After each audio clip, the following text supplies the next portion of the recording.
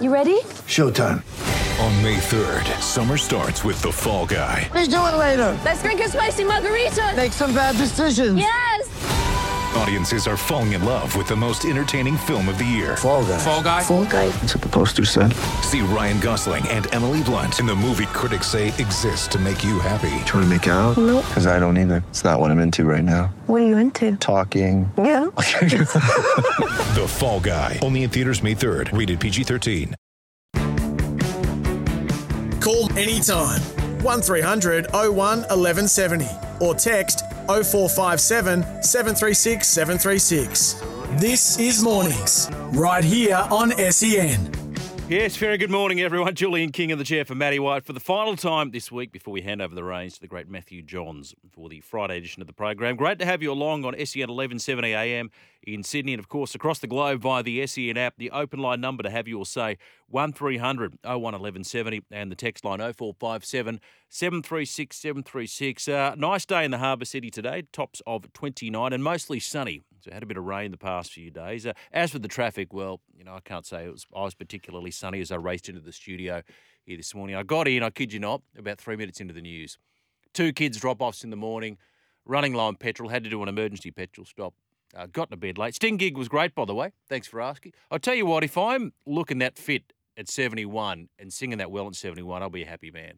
I'm out of breath just singing Happy Birthday, and he's belting them out. All the classics, Roxanne, and every little thing she does is magic, and every breath you take, bit of I'm a legal alien, I'm an Englishman in New York, and Fragile. Beautiful tunes. It was at the Aware Super Theatre last night. Never been there. They're just adjacent to the exhibition centre there at Darling Harbour. Lovely venue, about 9,000. But, yeah, had a good night, and I woke up. Well, I got home to see that the mighty Sydney Kings, trailing by 12, got up. We spoke to Chris Pongrass, their CEO, yesterday, saying, forget about the losses to the 36ers. Forget about the loss to the Perth Wildcats finals, as they say in the classics, is a whole new ball game. Xavier Cook showed why he was the league MVP. Now, joining us on the program today, Luke Bratton from Sydney FC will be here. They've found their mojo, the Sky Blues. Have rocketed up to 5th spot. A lot of people are saying that they were in danger of not playing finals football. If that was the case, it might bring down the curtain of the coaching career of Steve Corica with Sydney FC. But I tell you what, 3 wins on the trot, including the past couple against highly fancied opponents, been the Wanderers and the Mariners. And a few people, I think, might be looking over their shoulders at Sydney FC. Bryce McGain's going to be here. Good to catch up with Brycey. I'll get his thoughts on, this suggestion that do we play 3 spinners? He's a spinner himself. Is he backing in the spinners? Or, and we'll play a bit of what AB had to say, very revealing on Vossi and Brandy about not that long ago, saying 3 quicks, spinner, and that spinner's line, in which case you drop Todd Murphy. That is controversial. We'll discuss that on the program today. So Brycey began to talk cricket. And Muddy Russell from Fox League. Be good to catch up with Matthew as well. Well, look, after an agreement was reached around the salary cap and various playing conditions for the NRL, the News Corp papers have revealed that the ARL Commission has tabled a beefed-up deal to the Codes Elite Stars as NRL boss Andrew Abdo and RLPA chiefs met for talks on Wednesday to finally end the CBA war on the eve of the 2023 Premiership kick-off. So, as a fan, you read that, you wipe your brow and you say, thank God. Although what's interesting about this, and I'll go through some of the details, Brandy this morning said the article doesn't feature any quotes from Clint Dewden. So is this a case again of somebody from the NRL leaking this to the media, jumping the gun? Because you remember what happened last time? We've reached an agreement, and then all of a sudden later on in the day, the RLPA counters with a statement saying, hang on, no. We're in advanced talks, but we didn't agree on this. We hope it's not another case of jumping the gun, because the trust relationship between the two parties is dicey at best. But Abdo and RLPA bosses, according to News Corp Press, will spend the next 48 hours bunkered down in high-level talks at League Central in a bid to deliver the new collective bargaining agreement after 6 months of protracted negotiation. So we understand peace is on the horizon, a breakthrough with this NRLW deal, this multi-million-dollar NRLW deal, which has provided a stepping stone to shake hands on the first billion-dollar play deal, or pay deal, I should say. But some of the things been revealed. The final offer, $1.347 billion, a 37% increase in total player payments to the previous deal of $980. The average NRL player's proposed salary will rise by almost $63,000 this season, from a tick under $339,000 to $401,000. Minimum salary will rise by 63% to $120K. reaching 140,000 in 2027. The NRL has pledged to provide 115 million to the player benefit pool, including superannuation and injury hardship funds, which we know was a sticking point. And of that 115 mil, an extra 32 mil has been set aside by the NRL pending RLPA and player delegate feedback on how to distribute the additional funds. Because remember, this is another, stick in the mud. They wanted control over how these funds were going to be distributed, the RLPA I'm referring to. All I can say on the surface, well, thank God, if these are to be believed and an agreement has indeed been reached. Strike action we knew was always going to be a bridge too far, and the adults have arrived in the room, we think.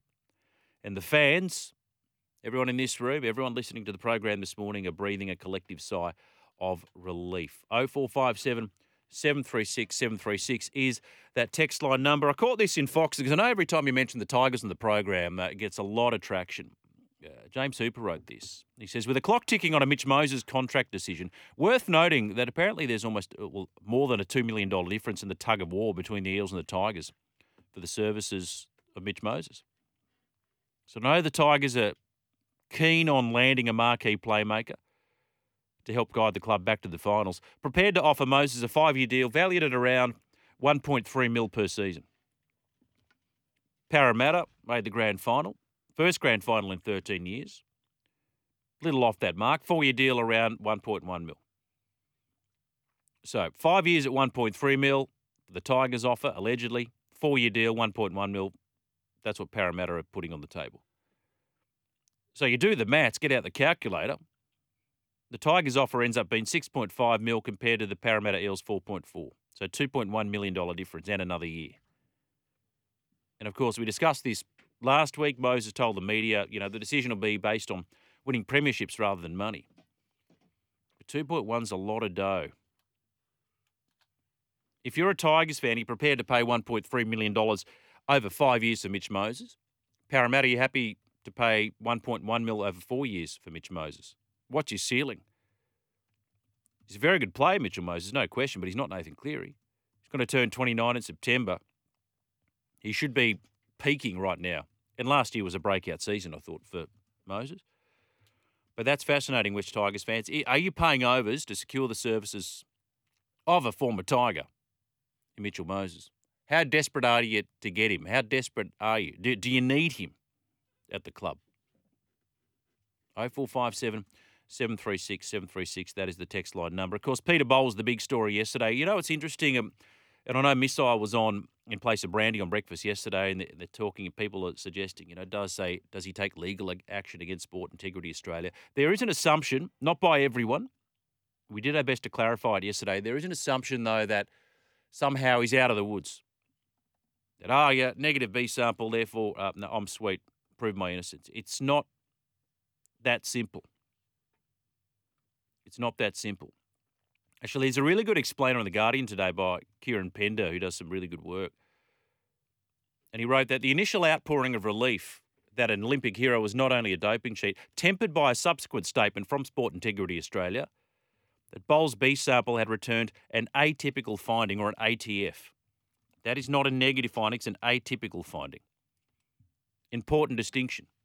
So, his provisional suspension has been lifted. He can train. He's looking at the Worlds, but the investigation remains ongoing. So the race isn't over yet. So there's a few things to unpeel here, right? So the A sample tested positive for EPO, an artificial form of EPO, and EPO is naturally occurring. Red flag. B sample, atypical finding. So Sport Integrity Australia are at pains to clarify that, no, that ATF is not the same as a negative test result. And a lot of people, and me included, were happy to see that when he released his statement earlier this week, Peter Bol. They think, he's out of the woods. But it's important to clarify the difference here. A negative result is not the same as an atypical finding. And there's all sorts of technical standards. I mean, you go through the details and the paperwork, and enough to give a Panadol a headache. But they say when the result of a B sample do not fulfil the quality and indication criteria described in the technical standards, the result is returned as negative. And that renders a positive A sample a false positive, which is vindication for someone like Bol who maintains their innocence. An ATF, on the other hand, is recorded when testing results are inconclusive. So it wasn't negative, it was inconclusive. And there are a number of reasons why it may come up inconclusive, including the presence of what they call interferences. They say band intensity too low to ensure reliable identification.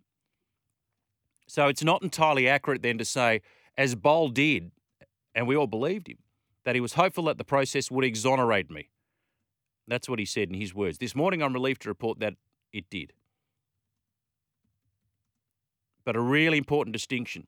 An ATF is not a positive result, but Boll and his supporters can take relief from that, but it is not a negative result either. So this process continues. And Sport Integrity Australia's statement indicated that its investigation does remain ongoing. No time frame specified at this stage, although a hearing is scheduled for next month. So, okay, a couple of possible outcomes here. Sport Integrity Australia can determine that Peter Boll has not committed any anti-doping rule violation, close its investigation, bang, done. And then the nightmare's over. Alternatively, Sport Integrity Australia could reach the view that Boll's combined positive and atypical finding results suggested still a possible violation and proceed to take action. I hope it wouldn't come to that. If it did, you can guarantee a legal fight would ensue. But then you read in the Sydney Morning Herald, they reported that Boll had contradictory EPO testing results in 2021. One lab identifying a minor positive, another concluding the same sample was negative. Apparently he wasn't aware of this, Peter Boll, until now, but may suggest naturally occurring high levels of EPO within his body. So we'll just have to wait and see the outcome of this, but I just wanted to double down on this today, saying no, it wasn't a negative result, it was an atypical finding, and there is a difference. So the case is not shut, it is sent to a different lab for further testing. 0457 736 736. That is the text line number. And the open line number today, 1300 01 1170. And we got another Signa Boost Power Bank to give away, 2 cents. We do. Beautiful. Beautiful. I don't know, who did we give the Kings tickets to yesterday? Tell me the break, but I tell you what, if you got there, what a night out. What a night out. Now, to the cricket. It all commences Friday, second test in Delhi. As we mentioned, no one's won there since 87. It was my snap judgment for Snap Fitness yesterday. Says that Australia's going to win the test. Yeah, some glasses half full kind of guys you could ascertain. Pete Lawler, who's part of our commentary team, part of the team here at SEN, he had this to say. He said, well, Australia's chances in the second test suffered a setback on arrival in Delhi. Mitchell Starc apparently not totally confident he will play. Remember, all the talk was, no, miss the first test, he'll be right for the second test. He's not confident he's going to play. Cameron Green doing some training drills. No guarantee that Cameron Green's going to be fit. And if he's fit, no guarantee he's going to bowl. And that has completely upset the balance of this team because they wanted Green to be able to bowl so they could pick their 2 spinners. Early inspection of the wicket reveals an area sedated in the middle where the seamers pitch. And there's a bit of a crack, they reckon, that'll open up right on a good length for spinners. And, of course, you can't ask the local curators for any favours, can you?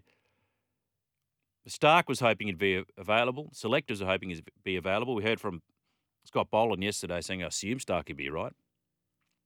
Because he damaged that ligament in the MCG test, flew in a few days ago, having that splint removed.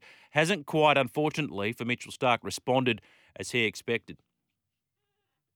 And he did say, Starc, there's a fair bit of restriction there. It is progressing each day. But by his own admission, probably had different expectations coming out of the splint. And so it hadn't healed as well as you'd hope, so it's still progressing. He says it's on track. We'll see how it goes. But it doesn't fill you with confidence, does it, as an Aussie cricket fan? Because if they win this test, India, trophy's gone because they hold it. 4-test series. We desperately need a left arm. We desperately need an exponent of reverse swing. And he goes on to say, Starkey, look, there's still a few boxes to tick. I'll give it a real good test today, see how it comes back in spells. Hasn't tested it yet. And they're down 1-0, as we said, but it is all on the line. Selectors are going to be compelled to take a few risks with Starc and the all-rounder Green. And Cam Green in particular, they're keeping him in cotton wool for as long as possible, just to obviously rule out any further damage to that broken finger, which was sustained in that Melbourne test. And the pair bowled on the centre wicket with Cummins and Boland. And we assume Boland's a man to lose his place if Starc is fit. I know this was sort of discussed or thrown out there, but the Daily Telegraph Sport yesterday, could the unthinkable happen, drop Pat Cummins? No, it wouldn't. If Green comes back, Renshaw would be the man to make way. But David Warner, you're dropping David Warner? I know we discussed this yesterday. He's a very polarising figure, particularly on our text line. And then Alan Border. I don't know if you caught AB's chat with Vossi and Brandy this morning. And he's always very forthright, and I love Alan Robert Border. And I was listening to this as I was, trying to suppress all my road rage dealing with city traffic on the way in to the program this morning. But the great AB spoke this morning on Breakfast to Vossi and Brandy about the changes he would make for that second test. I know the wicket's going to turn, but I just reckon the formula that for us to be successful, 3 quickies, the 1 spinner, really work hard on your field positions, where you think you might be getting them out, etc. Short catches, a couple of mid-wicket, just bowl stump to stump and just be relentless, in that sort of tactic. I think that's going to work better for us than trying to beat them with spin. We've tried that forever and ever and it hasn't worked. That formula, I think, is, to me, just not working. We need to go back to what does work, and that's with our quickies. It's funny he says that. Michael Kraspovich was saying the same thing. No, 3 quicks and a spinner. You play to your strengths. I get that. I got no problem with 2 spinners. I think 2 spinners can work well. But do you agree with Alan Border? Go back to 3 quicks and play the 1 spinner, and then if you pick Travis Head, for example, rely on the part-time spin of Travis Head and Marnus and Smithy, perhaps. I don't know. So if you're picking 3 quicks, also, presuming Stark's out, Cummins, Boland to your 2. Right? He's dropping AB. He's dropping Todd Murphy. Unthinkable. He got 7 wickets. You want to drop Todd Murphy? We made this mistake with Travis Head, and I use this quote all the time, and it's really stuck with me. The great hockey coach, former first-class cricketer and parliamentarian, Rick Charlesworth, he said, you can't ignore form. You can't ignore form. So if Stark's not fit, we're going to go with what? Cummins, Boland, and the wild thing, Lance Morris. It's a baptism of fire. Cummins, Boland, Lance Morris and Nathan Lyon, for example, if Stark's not fit. That's who AB is suggesting we pick for that second test in Delhi. I don't know about that. I think now, this is the thing, we made this point yesterday, they've painted themselves in the corner here, selectors, because they were adamant they got their selections right. It comes to the point now where they have to swallow their pride because it's all or nothing. Now, if they lose this test, the series is gone. Pick Travis Head. Decide what you want to do with Warner. Give him 1 more test if you have to. Head has to play. And I think Renshaw lost a bit of skin. I thought he was very underwhelming in both innings, and I'm a big fan of Matt Renshaw. I'm not sure how you can pick him again. If Cam Green's fit, you're picking Cam Green and pray that he can bowl. Tell you what, I'm happy I'm not a selector at the moment. I tend to flip-flop over these selections. You cannot fathom the dropping of Todd Murphy. And as loath as I am to disagree with Alan Border, I can't drop Todd Murphy. But Nathan Lyon needs to step up. Get your selectors hat on. We're all armchair selectors, aren't we? 0457 736 736. And Tigers fans too. Mitch Moses, 1.3 mil for 5 years. So over the course of that contract, that's $2.1 million more than what Parramatta would have offered him. Is he worth it? Is he the missing piece? Mitch Moses. And the open line, 1300 01 1170. I did mention the missile. He's back this afternoon for the run home with Joel Kay. Where's Bears Head? It's a good gig, isn't he? He just rocks up a couple of days a week, does a couple of funny promos and on his way. Doesn't he have the life? Jules in the chair for Matty White this Thursday. Take our first break.